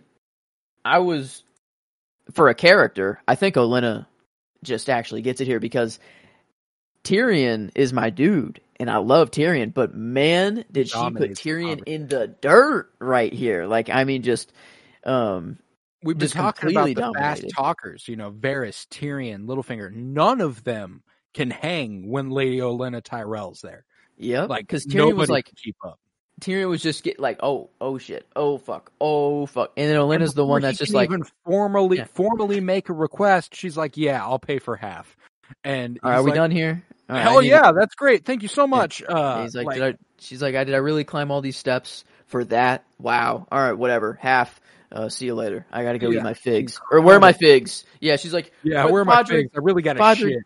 Yeah, Padre, go get my figs. I gotta take my shit soon. Yeah, like, oh my god, Olenna Tyrell just Incredible character, dude. Incredible character. She's taking it for me. I love that. That's her second character nod this season alone for between the two of us. So that's she's deserving for sure. But later on, Tyrion heads to the small council chamber to report the success of this interaction with his father Tywin, only to find Cersei present as well. And again, what an incredible fucking scene between Peter Dinklage and Lena Headey, and just to sprinkle something on top of it. How about a little Charles dance for you? Oh, yeah. Toss them around. Absolutely immaculate. You have Cersei sitting there all like waiting for this to happen. She's like, yes, I can't wait to see this, you know? Like, oh yeah, that look on her face. Oh, and her eyebrow lifted, like, you know? She's so ready. She can't hold it back. She is so smug. She is so satisfied. And, you know, Tywin explains the Tyrells are plotting to wed Sansa to Sir Loras, and Tyrion's like, dope. I don't care. Okay. Is she really the king of the North? As far as I'm concerned, Robb Stark is alive and well. And Tywin explains, you know, the Karstarks have deserted. Robb's days are numbered. They know. I think he knows a few more reasons why Robb's days are numbered, but he's keeping that to himself. And Theon Greyjoy murdered Robb's younger brothers at Winterfell, according to common knowledge. And it makes Sansa Robb's heir. If he dies, rule of Winterfell in the North goes to her and any man she marries, which Tywin has no intention of letting the Tyrells get their hands on. And therein, Tyrion questions if it is wise to offend their allies by refusing the match. And Tywin points out that as a plot against them, the Tyrells' plan is, by definition, a secret. Thus, the Lannisters can't be said to be refusing anything. He also notes that the Tyrells won't go through with their plan until after Joffrey's wedding, which means they need to act first. Namely, by finding Sansa a husband. And after a moment, realization dawns on Tyrion as he realizes he's talking about him. And Tyrion tries to protest, pointing out that Joffrey has made Sansa's life a living hell since the day he had her father executed, and to force Tyrion on her is just plain fucking cruel, even by Tywin's standards. And Tywin questions if Tyrion plans to mistreat Sansa, and asserts that he is not concerned with the girl's happiness, and neither should his son. And Tyrion protests that Sansa is a child, but Cersei counters she has flowered and is a woman now. We have definitely talked about it, I can assure you of this. And Tyrion's like, no. And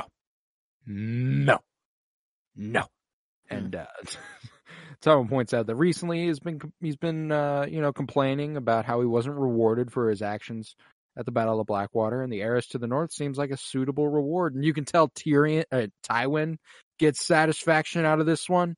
You know, like, he doesn't let it show that he's like happy to be punishing someone a lot, but like he even gets a little bit of the Cersei smugness going on his face.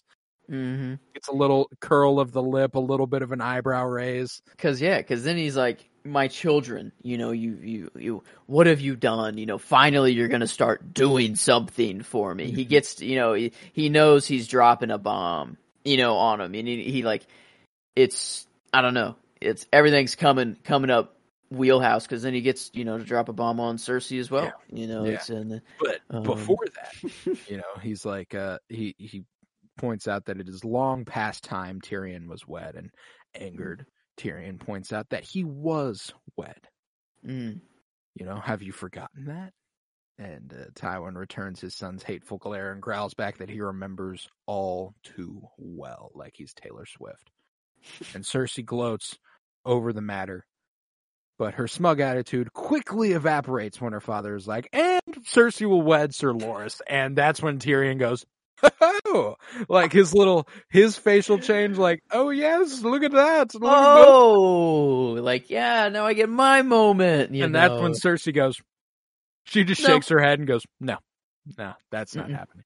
And I was like, again, the way Lena Headey can just she can be in one scene, and wow, does she do fucking good in it. Yeah. The way she points out, like, I will not do that again. You will not make me. And Tywin points out that Cersei is still fertile. She needs to marry and, quote, breed. And Cersei protests as she is queen regent and not a brood mare. And Tywin angrily roars back that she is his daughter and will do as she is told, and she will marry Loras, and in doing so, put an end to what Tywin calls the disgusting rumors Stannis has been spreading about her and Jaime. Yeah, so I guess Tywin sees it as disgusting. So like that's very interesting that it's not like it's not familial. By now, yeah. It's just a them thing. And now I'm really wondering how much Jaime is really in on it. Like, or if it's just been like the only one he's ever, like if it's, because I guess maybe Brienne is just maybe the first to give him like second thoughts, maybe. And like up until then, it's been like kind of.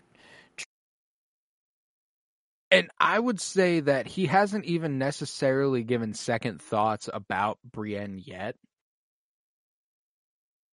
That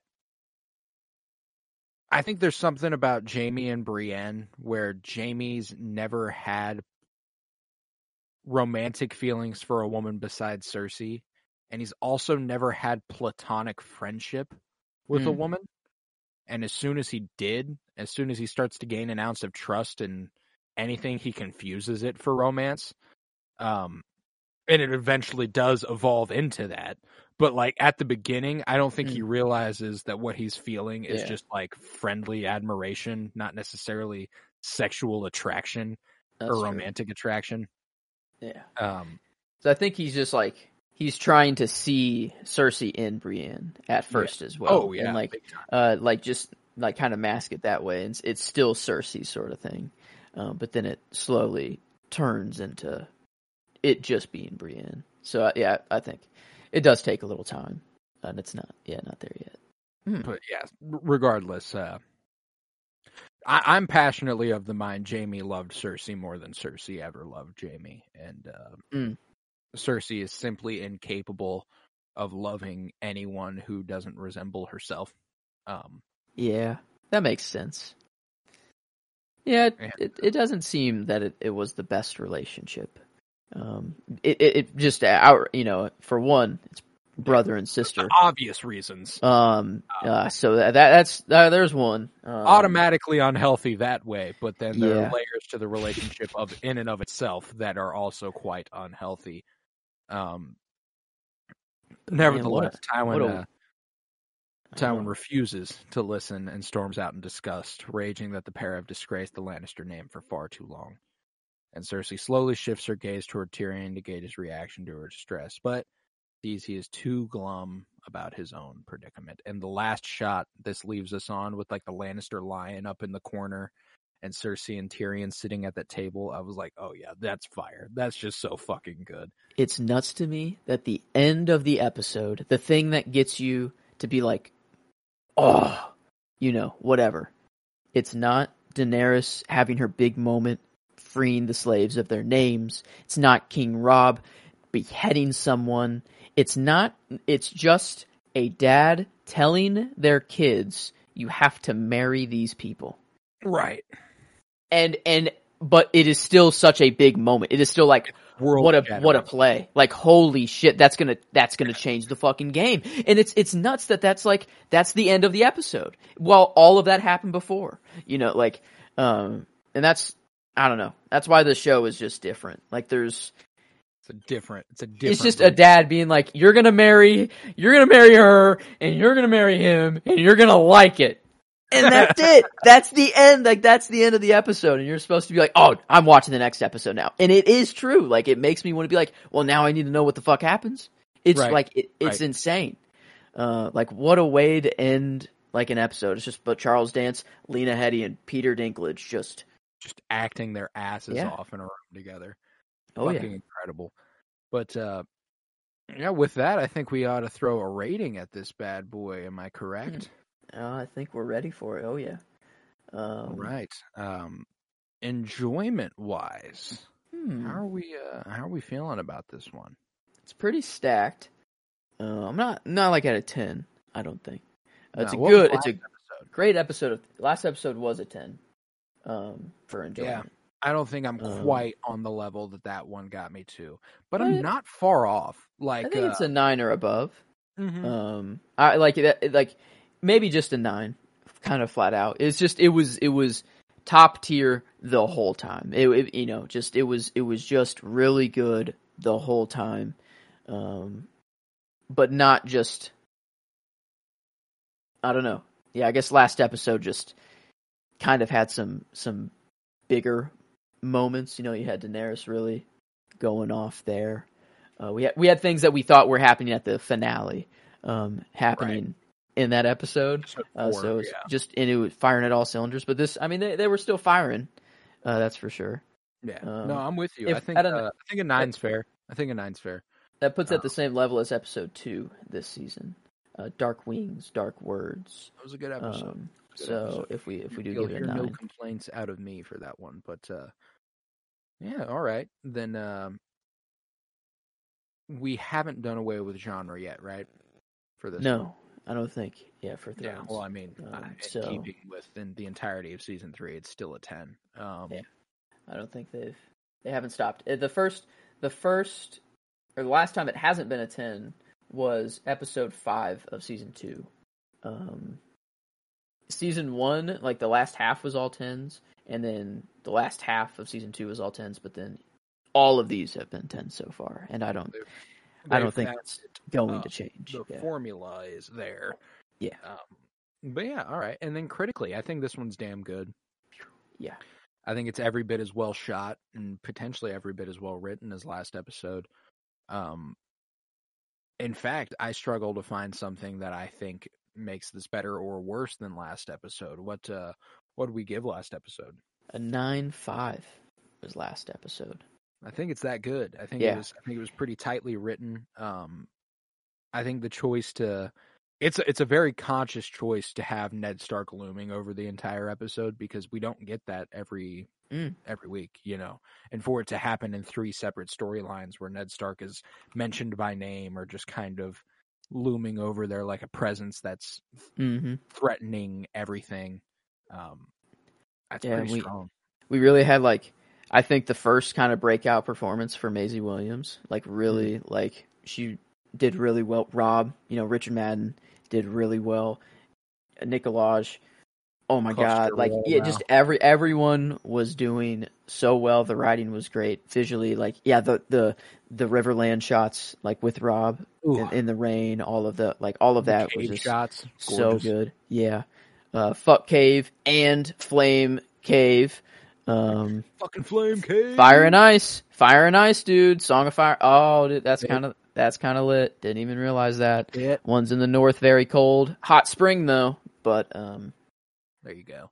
But yeah, I'm with you. I think I'm confident it's the same level as last week. Yeah. Well, if we do give it a 9.5, that's a 9.5 for the episode, averaging. Pretty fucking strong. Which is 3rd place of the season so far. Last episode was a 9.83. Then it goes to from the first episode 9. No. This is the second episode of the season actually in 2nd place, right behind last episode. Which I think makes sense. Man. Just wasn't quite last episode, but damn close.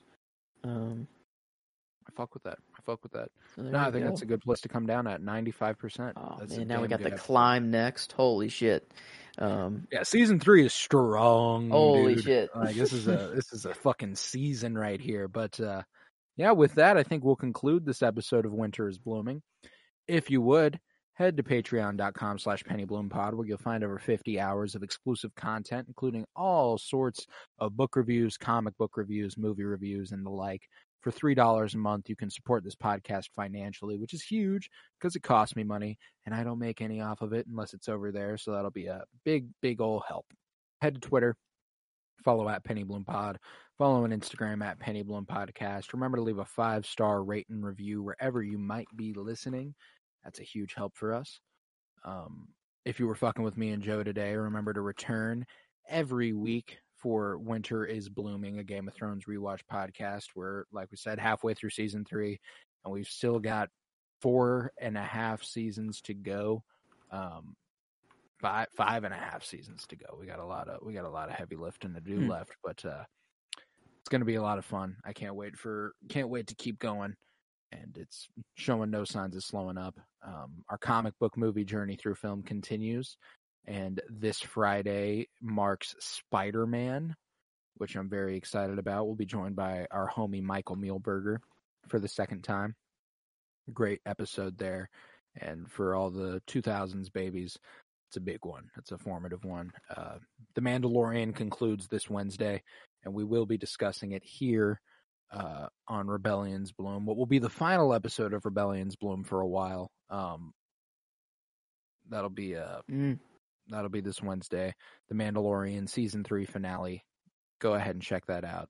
And then we're starting the Ahsoka-cast the Wednesday after that, where we'll be taking a journey through the character of Ahsoka Tano and formative moments on her. So that's a lot in the gun for us. We got a lot coming up, so y'all better be ready for that. With that, I was Colton Robertson. I was joined by Joseph George. Thank you very much, homie. Oh, thank you for having me. It's always a pleasure to be here. Oh, and it's always a pleasure to have you. And remember, peace, love, and bloom, and help the Kingslayer!